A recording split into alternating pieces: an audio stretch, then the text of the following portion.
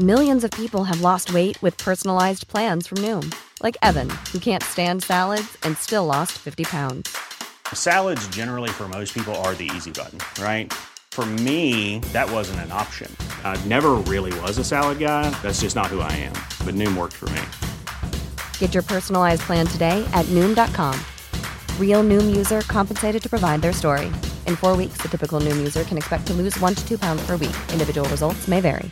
Many of us have those stubborn pounds that seem impossible to lose, no matter how good we eat or how hard we work out. My solution is PlushCare.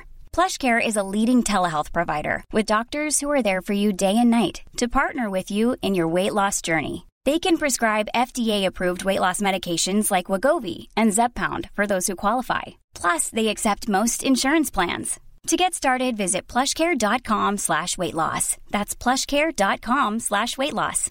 This is Paige, the co-host of Giggly Squad, and I want to tell you about a company that I've been loving, Olive & June. Olive & June gives you everything that you need for a salon-quality manicure in one box. And if you break it down, it really comes out to $2 a manicure, which is absolutely insane. It's also so easy to get salon-worthy nails at home with Olive & June. The difference between how your nails used to look when you did them yourself and now with the Mani system is a complete game changer. The best thing about Olive & June, too, is it's a quick dry. Dries in about 1 minute, lasts for 5 days, and full coverage in up to 1 to 2 coats. Visit oliveandjune.com/perfectmani20 for 20% off your first system. That's oliveandjune.com/perfectmani20 for 20% off your first system.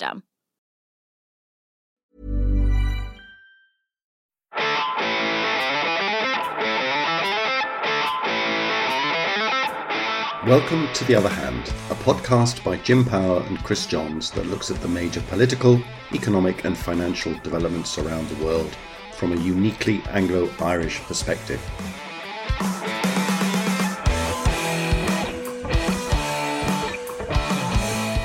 All our podcasts can be found at our Substack site and all good podcast platforms.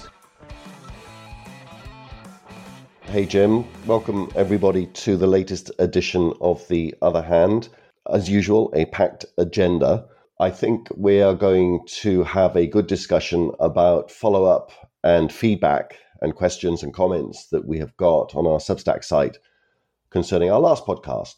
A lot of which, by no means all, was about the Irish tax situation. And there were some questions. 1 or 2 people had a slight dig at Jim about something that he said. I know that we want to talk about that. The two of us have got lots of things to say about what other people have said. What's going on in the world today? We've got lots of data to do with the mortgage market in Ireland. The Eurozone has some economic data, purchasing manager surveys showing some interesting trends there. Germany's got some economic data that is consistent with them narrowly avoiding a recession in the first quarter, according to 1 or 2 experts. So that's another relief, but that's a bit like the UK. We've had some Irish unemployment data that I know Jim at least wants to have a chat about. One of the things that's happened in the last while, and thanks to one of our commenters for drawing our attention to this particular thing, is that we've often talked about Irish trade data in the context of it, the way Brexit has happened and the way in which the border between the UK and Ireland is working, both Ireland to Northern Ireland and Ireland to GB. And we have some proposals out from the UK for how they are going to do their inward import checks, which obviously has an impact on Ireland. And I just wanted to note that these proposals are out. There are some tentative dates in them, and people might be surprised to learn that the UK currently isn't doing very much by way of checks of imports from the EU, including Ireland, but they're coming. And I think at the very least we need to note that. I wouldn't be at all surprised if the date that's contained in this draft document slips, because there are other things slipping with respect to various timetables to do with Brexit in the UK. There is a bill currently stuck in the House of Lords that does away with all EU legislation by the end of this year. And people, Brexiteers, are worried that that bill is getting quietly shelved in the wake of the Windsor Framework and this new rapprochement with the EU. But Jim, the big subject that I think that we should probably start with, unless you wanted to do the economic data first, is tax. Which way do you want to play this? I'll start off on the tax issue, Chris. Okay, let me put a question to you then, which comes from one of our commenters. who goes by the name of Thermal Mammal, which is an interesting pseudonym. Several people use their real names. Some people believe that they can't use their real names, as is often the case on social media. Jim keeps telling us how strong the Irish tax take is and how well-oiled of a machine it is. He has often warned of the dangers of a new government coming in and implementing or tinkering with the tax policy, which may undermine the basic current economic model. My question lies with universal social charge, the dreaded USC.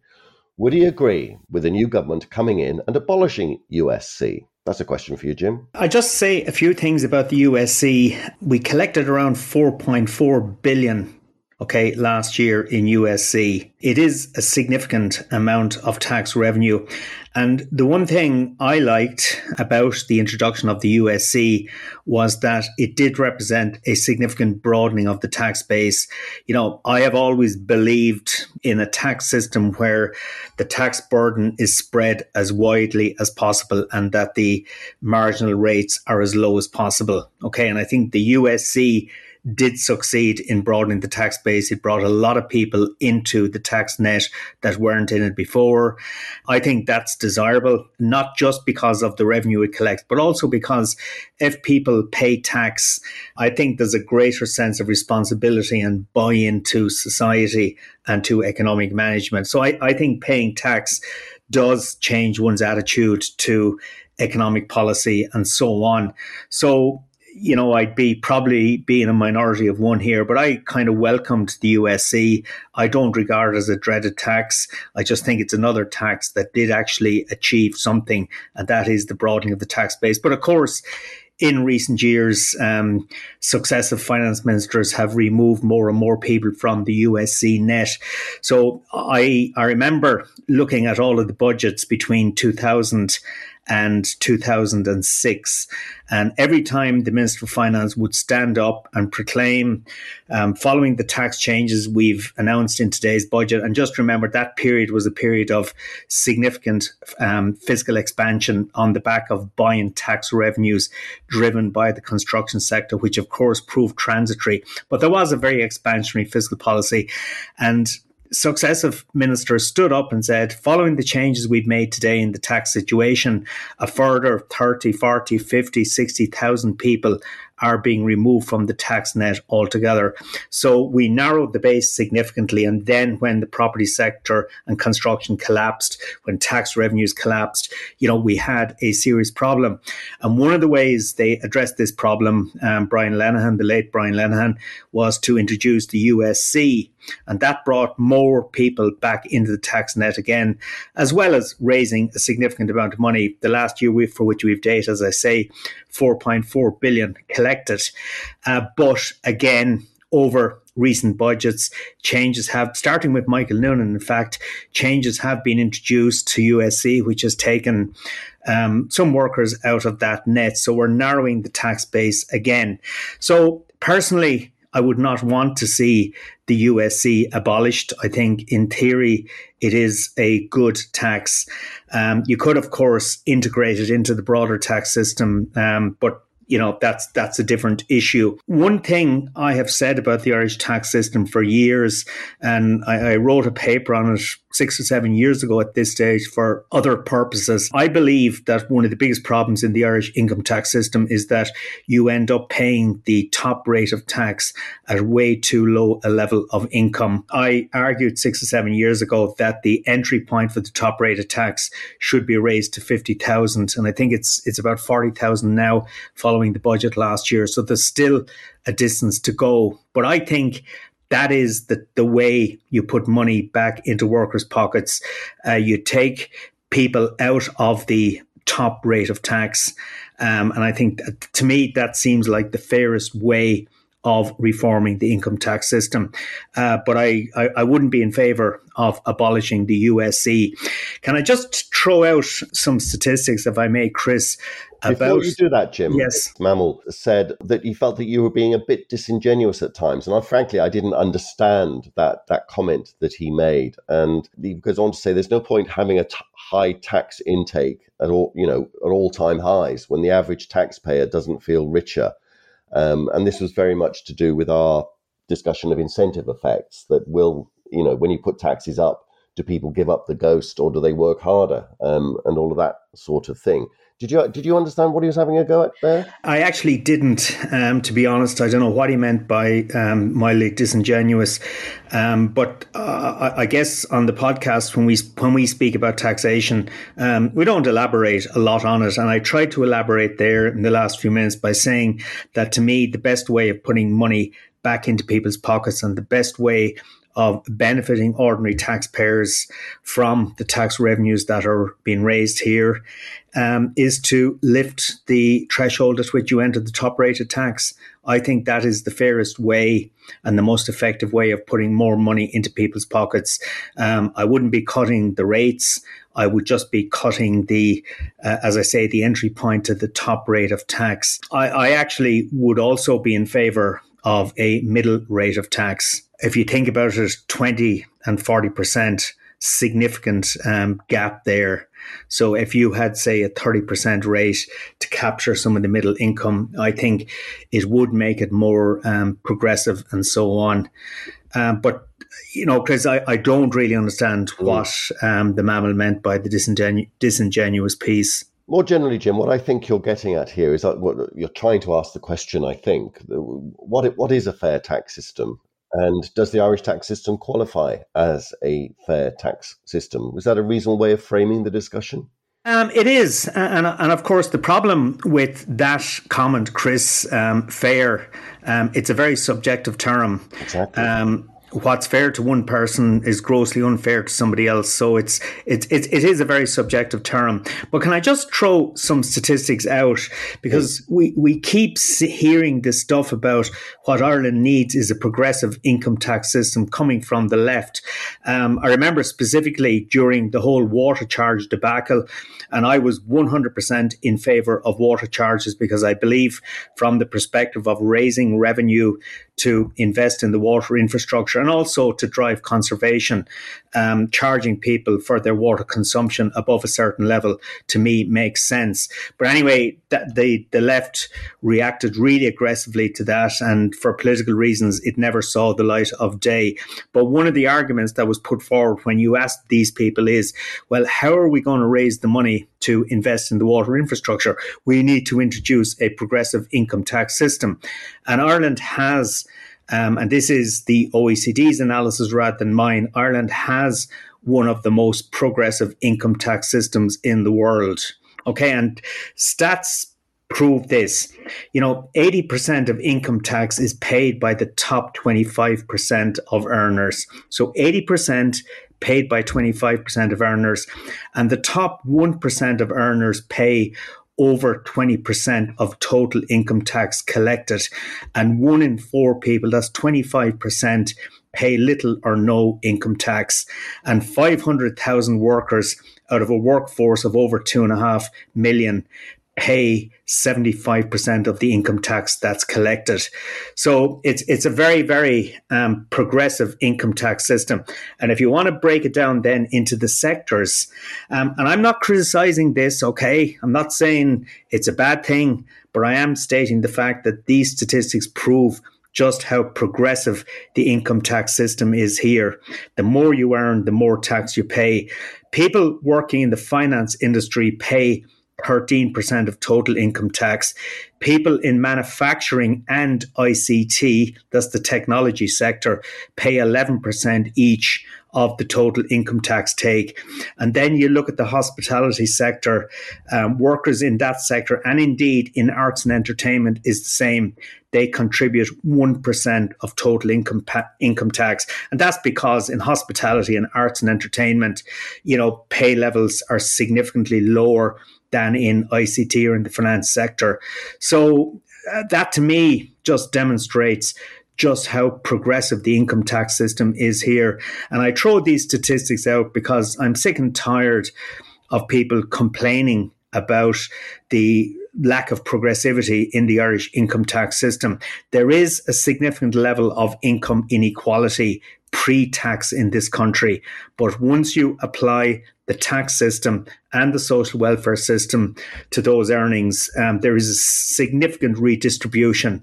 And as I say, a very, very progressive tax system. That to me is the fact of the matter. So the question is, that I posed earlier on, does Jim Power think the Irish tax system is fair? No, I mean, I don't think it's particularly fair in some senses. Personally, I feel I pay way too much tax for the amount of effort I put in. As I say, to me, a fair tax system would be where the rates are as low as possible and the base is as wide as possible. And on top of that, then the way you take more money from the really high earners would be through, adjusting the various tax credits and allowances that are applied. I have a nuanced answer to that, Chris, to be honest. Do you think it's fair? I've got a long-winded answer to that question. But it starts with the comment that you made earlier on, that what we all mean by fair is very subjective. I think that if you start to equate fairness with progressivity, if you think that the more progressive your tax system is, the fairer it is, and that's one definition that I would lean towards, then I would say the Irish tax system is extremely fair. Another way of thinking about it is more from a socio-political point of view rather than a pure economic one. Because as you know, Jim, the theory of taxation, I think, says that the most efficient form of taxation is actually lump sum taxation. It's not remotely like anything that we have. Let's not go there for now. But it's what sort of society do you end up with given the tax system that helps to create it?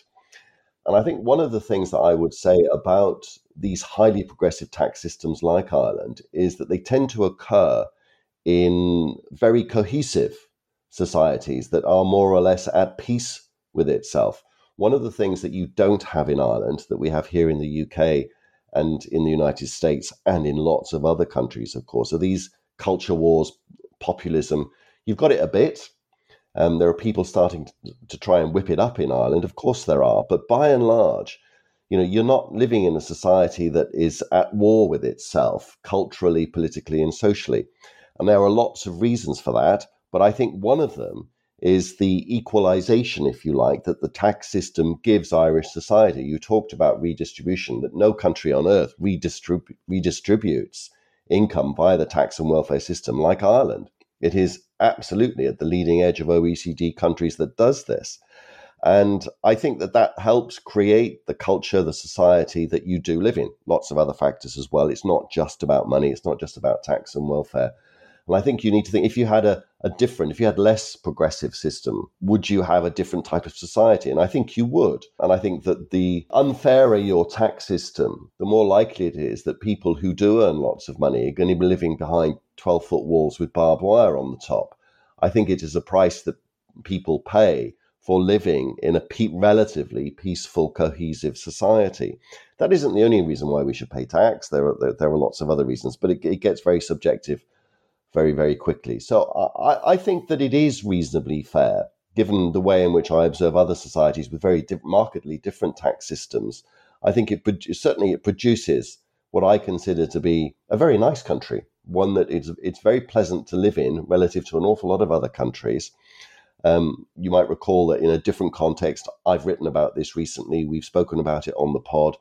The United Nations Human Development Index reckons that Ireland is the 8th best country in the world to live in right now.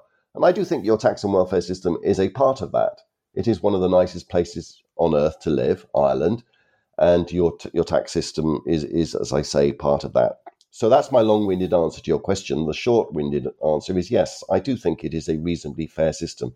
Your point about the higher rate of tax and the level that it kicks in is very well made. And I do think that you are close to there for it being quite a significant disincentive to work, to effort, to people entering the workforce. And I don't want to get into that same discussion that we had before about the Laffer curve and self-financing tax cuts and all the rest of it. But that top rate of tax and where it kicks in, I think is perhaps one of the biggest anomalies in your system. So on that one, I would definitely agree with you. Many of us have those stubborn pounds that seem impossible to lose, no matter how good we eat or how hard we work out. My solution is PlushCare. PlushCare is a leading telehealth provider with doctors who are there for you day and night to partner with you in your weight loss journey. They can prescribe FDA-approved weight loss medications like Wegovy and Zepbound for those who qualify. Plus, they accept most insurance plans. To get started, visit plushcare.com/weightloss. That's plushcare.com/weightloss. Hiring for your small business? If you're not looking for professionals on LinkedIn, you're looking in the wrong place. That's like looking for your car keys in a fish tank. LinkedIn helps you hire professionals you can't find anywhere else, even those who aren't actively searching for a new job but might be open to the perfect role. In a given month, over 70% of LinkedIn users don't even visit other leading job sites. So start looking in the right place. With LinkedIn, you can hire professionals like a professional. Post your free job on linkedin.com/people today. Yeah, but Chris, you clearly don't live here, so I just sense... I did for a long time, Jim. You did, but many thousands of euros in Irish tax over many years. I actually think, Chris, over the last couple of years, the cohesion is breaking down here. I look at the message that's been thrown out by people like Sinn Féin, People Before Profit, and so on, and they just keep throwing out the mantra that, people need to pay more tax. The higher earners need to pay more tax. And if you look at Sinn Féin's economic policy platform, and it's still a bit vague, but looking at the Sinn Féin submission to the Commission on Taxation and Social Welfare Reform last year, they're talking about a significant increase in the tax rate for people earning over 100,000 a year. They're talking about reducing the tax-exempt pension pot from 2 million to 1.6 million.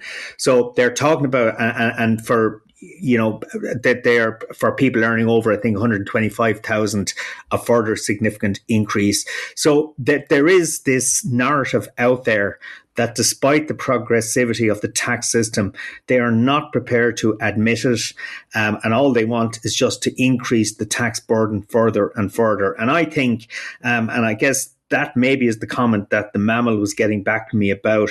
I just think the further you take this, the more dangerous it is going to become. And I just think you reach a point where the disincentive effect of that will just force higher earners out of our economy. And we will end up with a workforce and a society dominated by low and middle income workers. I don't think that's a recipe for prosperity either. I think you need a mixture of high earners and the rest in any workforce, in any society.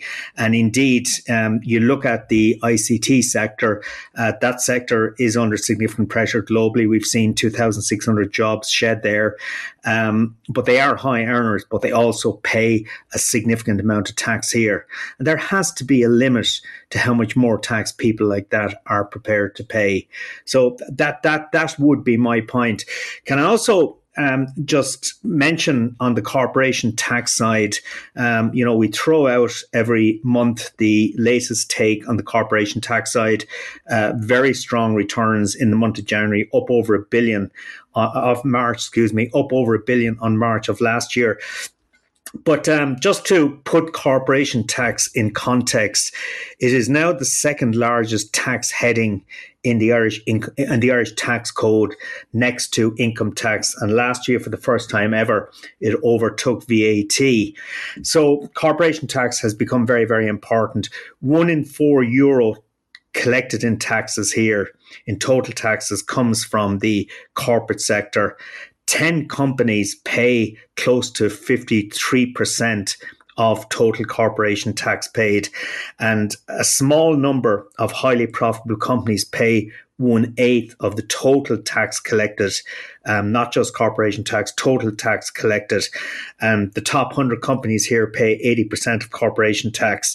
So it's clear as well, we've seen the stats showing us the progressive nature of the income tax system, but the stats also show us the very concentrated nature of the corporation tax system. And of course, the challenge there, and it's one the Department of Finance is extremely concerned about, is should any of those companies get into difficulty, we could have a problem.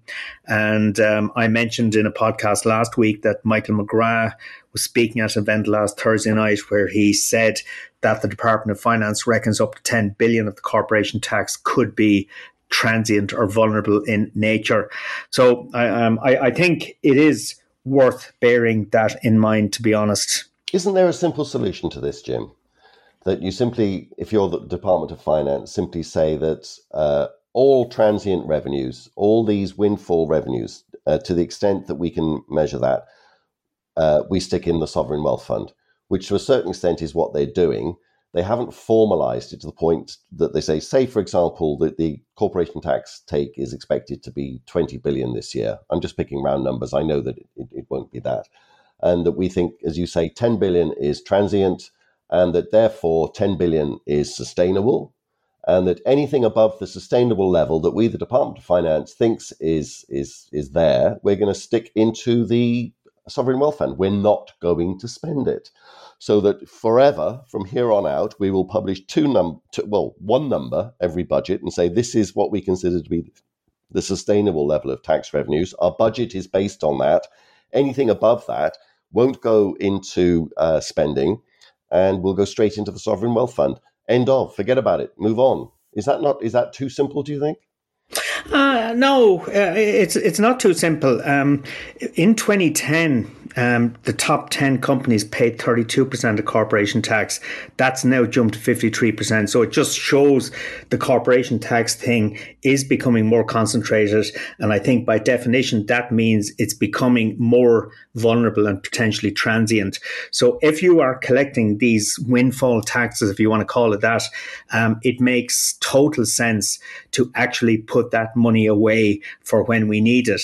An alternative suggestion would be that the state steps in and, develops or funds the development of apartment blocks built to sell rather than the current model of build to rent. And I was thinking earlier today about the National Asset Management Agency, NAMA, the thousands of apartments it sold very cheaply over the last number of years as part of the whole restoration of order to public finances. I was, and I still am, a huge critic of the approach adopted by NAMA. I don't think it worked. I don't think it made sense, but that's something that you actually cannot say in public in this country. You'll get absolutely pilloried. Tim, you just did. I just did. NAMA is up there as another one of these national icons, but I disagree with that narrative. But if the state had stepped in and bought those apartments, our housing situation would be in a very different place today. And you wouldn't have people complaining about vulture funds and so on. Something I never do, actually, because in the absence of that happening, we needed external capital to fund the development of housing here. And indeed, going forward, we will need external capital. So this bullshit we hear about the vulture funds being something incredibly evil, I don't buy that narrative. I think without them, we would not have been able to fund the development of housing and apartments that we've seen over the last number of years. But in the last couple of years, we've seen government bond yields in this country zero or in negative territory. Should the state not have stepped in and filled its boots with cheap money and use that to address in an aggressive way the housing situation? There is the obvious constraint about the capacity to deliver. But I think government in relation to housing has shown just an amazing lack of innovation, bravery over the last number of years. And now private landlords are being demonized with this whole rubbishy argument going on about the eviction ban and so on. The eviction ban should never actually have been introduced in the first place. It was just a form of market interference that actually ultimately has made the situation worse. So we should have borrowed lots more money when interest rates were negative, when the government was being paid to borrow. That's coulda, woulda, shoulda.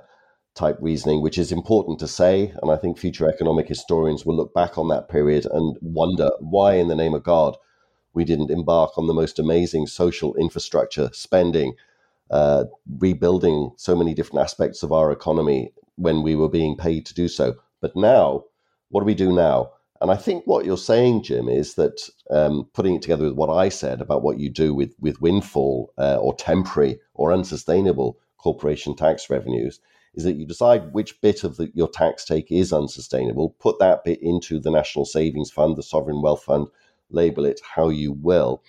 And I think a good rule of thumb actually is just to split the difference, half and half. Every 50 cents you get in every euro of corporation tax revenues, stick into this sovereign wealth fund. You don't need to do fancy econometric modeling to decide with spurious precision what is sustainable, what is not sustainable. Just have that rule of thumb. And I think, without wishing to put words in your mouth, but what I would sense from what you're saying is, okay, now we've got 6 billion in it now, haven't we? Yeah. And we're about, presumably going to be sticking even more in as these corporation tax revenues keep coming in above projections. Why not take that 6 billion and just build 6 billion worth of houses and flats? Is that what you're saying? It's not that simple in the sense that why not? Why can't you just say? I know who's going to build them, Chris? Who's going to build them? Import some workers, train some workers, spend the 6 billion on training and apprenticeships. Just accept the cost inflation that will come from that massive increase in demand, and say, here's 6 billion. Whatever it takes, whatever we can do. If it's 1 million, if it's 500,000, if it's 100,000, whatever number of houses and flats we can do with 6 billion, that's what we're going to do. Let's just get on with it. Yeah, I think it's an interesting discussion, Chris, because COVID definitely changed a lot of minds about the role of government in an economy and in a society. When, after March 20, we were subjected to significant restrictions, the state stepped in very aggressively to support households, to support businesses. I certainly was in favour of that. In the past, I would never have been as predisposed towards such a level of government intervention in the economy, but COVID showed it was necessary at the time. And I think you can turn around now and say that given the significance of housing, given how crucial it is socially, economically and politically, massive government intervention of the correct variety is now required. Jim, I know you saw on Twitter an exchange I had, or a view I expressed on social media. I won't mention any names, but a prominent critic of the government of the planning process was celebrating the fact that On Board Planola had yet again turned down a large development of apartments in Dublin city centre, actually. And I opined the comment, yay, let's celebrate because we have yet again decided not to build something. We've got to do something about NIMBYism. That's just one example out of hundreds we could cite, because I've no idea about the merits or demerits of that particular case, but I did see lots of people put up montages of what it would actually look like. And it didn't certainly offend me in terms of its visual impact and all the rest of it. But maybe there were good reasons for turning it down. But the trend is clearly there, isn't it, Jim? That we object to everything, we turn down far more than we should, and that people celebrate, like these people were doing the other day on social media, the fact that yet again we have a major development turned down by On Board Planola. NIMBYism has got to stop. I just want to draw attention to a great friend of the podcast, Shane O'Mara. He writes a great Substack called Brain Pizza, and he linked to a piece that I wrote on Substack about NIMBYism recently. And I think he had some great proposals in his piece for getting around this NIMBY thing. It was a very intelligent, from left field, some very interesting thoughts and proposals about how we actually do this. But one of the interesting things that he made is that all of these buildings that these, architectural heritage types want to protect, visual amenity and overlooking and light and all these reasons for objecting, none of them would have been built if the planning laws that we have now were in existence when these properties were first built, because the planning system didn't exist back then. So it's one of the many ironies of the way in which we go about building or not building stuff. We've got to build, Jim. We have to build. And if we don't, We could certainly spend 6 billion on nothing at all, but we have to spend it on something, I think. I totally agree. And I find it utterly infuriating, this sense of triumphalism when a planning application is turned down. It's unbelievable. But anyway, Chris, we'll leave it there. I just in case the listeners find this a little bit downbeat and so on, I'll just leave with one piece of data out of Ireland, which is the latest unemployment data to March. The unemployment rate remaining close to a historic low of 4.3%. And in the last 12 months, the number of people unemployed is down by 14,400. So still a great labour market out there. Good. Great to end on an upbeat note.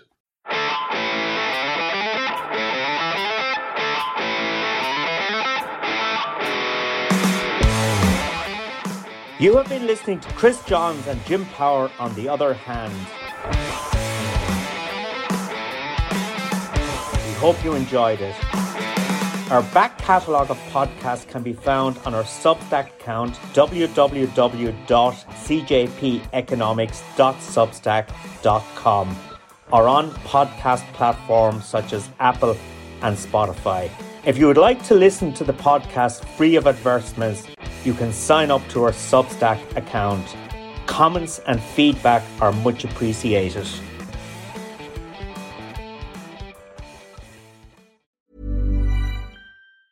Mom deserves the best, and there's no better place to shop for Mother's Day than Whole Foods Market. They're your destination for unbeatable savings, from premium gifts to show-stopping flowers and irresistible desserts. Start by saving 33% with Prime on all body care and candles. Then get a 15-stem bunch of tulips for just $9.99 each with Prime. Round out Mom's menu with festive rosé, irresistible berry chantilly cake, and more special treats. Come celebrate Mother's Day at Whole Foods Market. Even when we're on a budget, we still deserve nice things.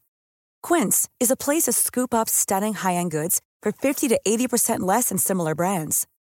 They have buttery soft cashmere sweaters starting at $50, luxurious Italian leather bags, and so much more. Plus, Quince only works with factories that use safe, ethical, and responsible manufacturing. Get the high-end goods you'll love without the high price tag with Quince. Go to quince.com/style for free shipping and 365-day returns.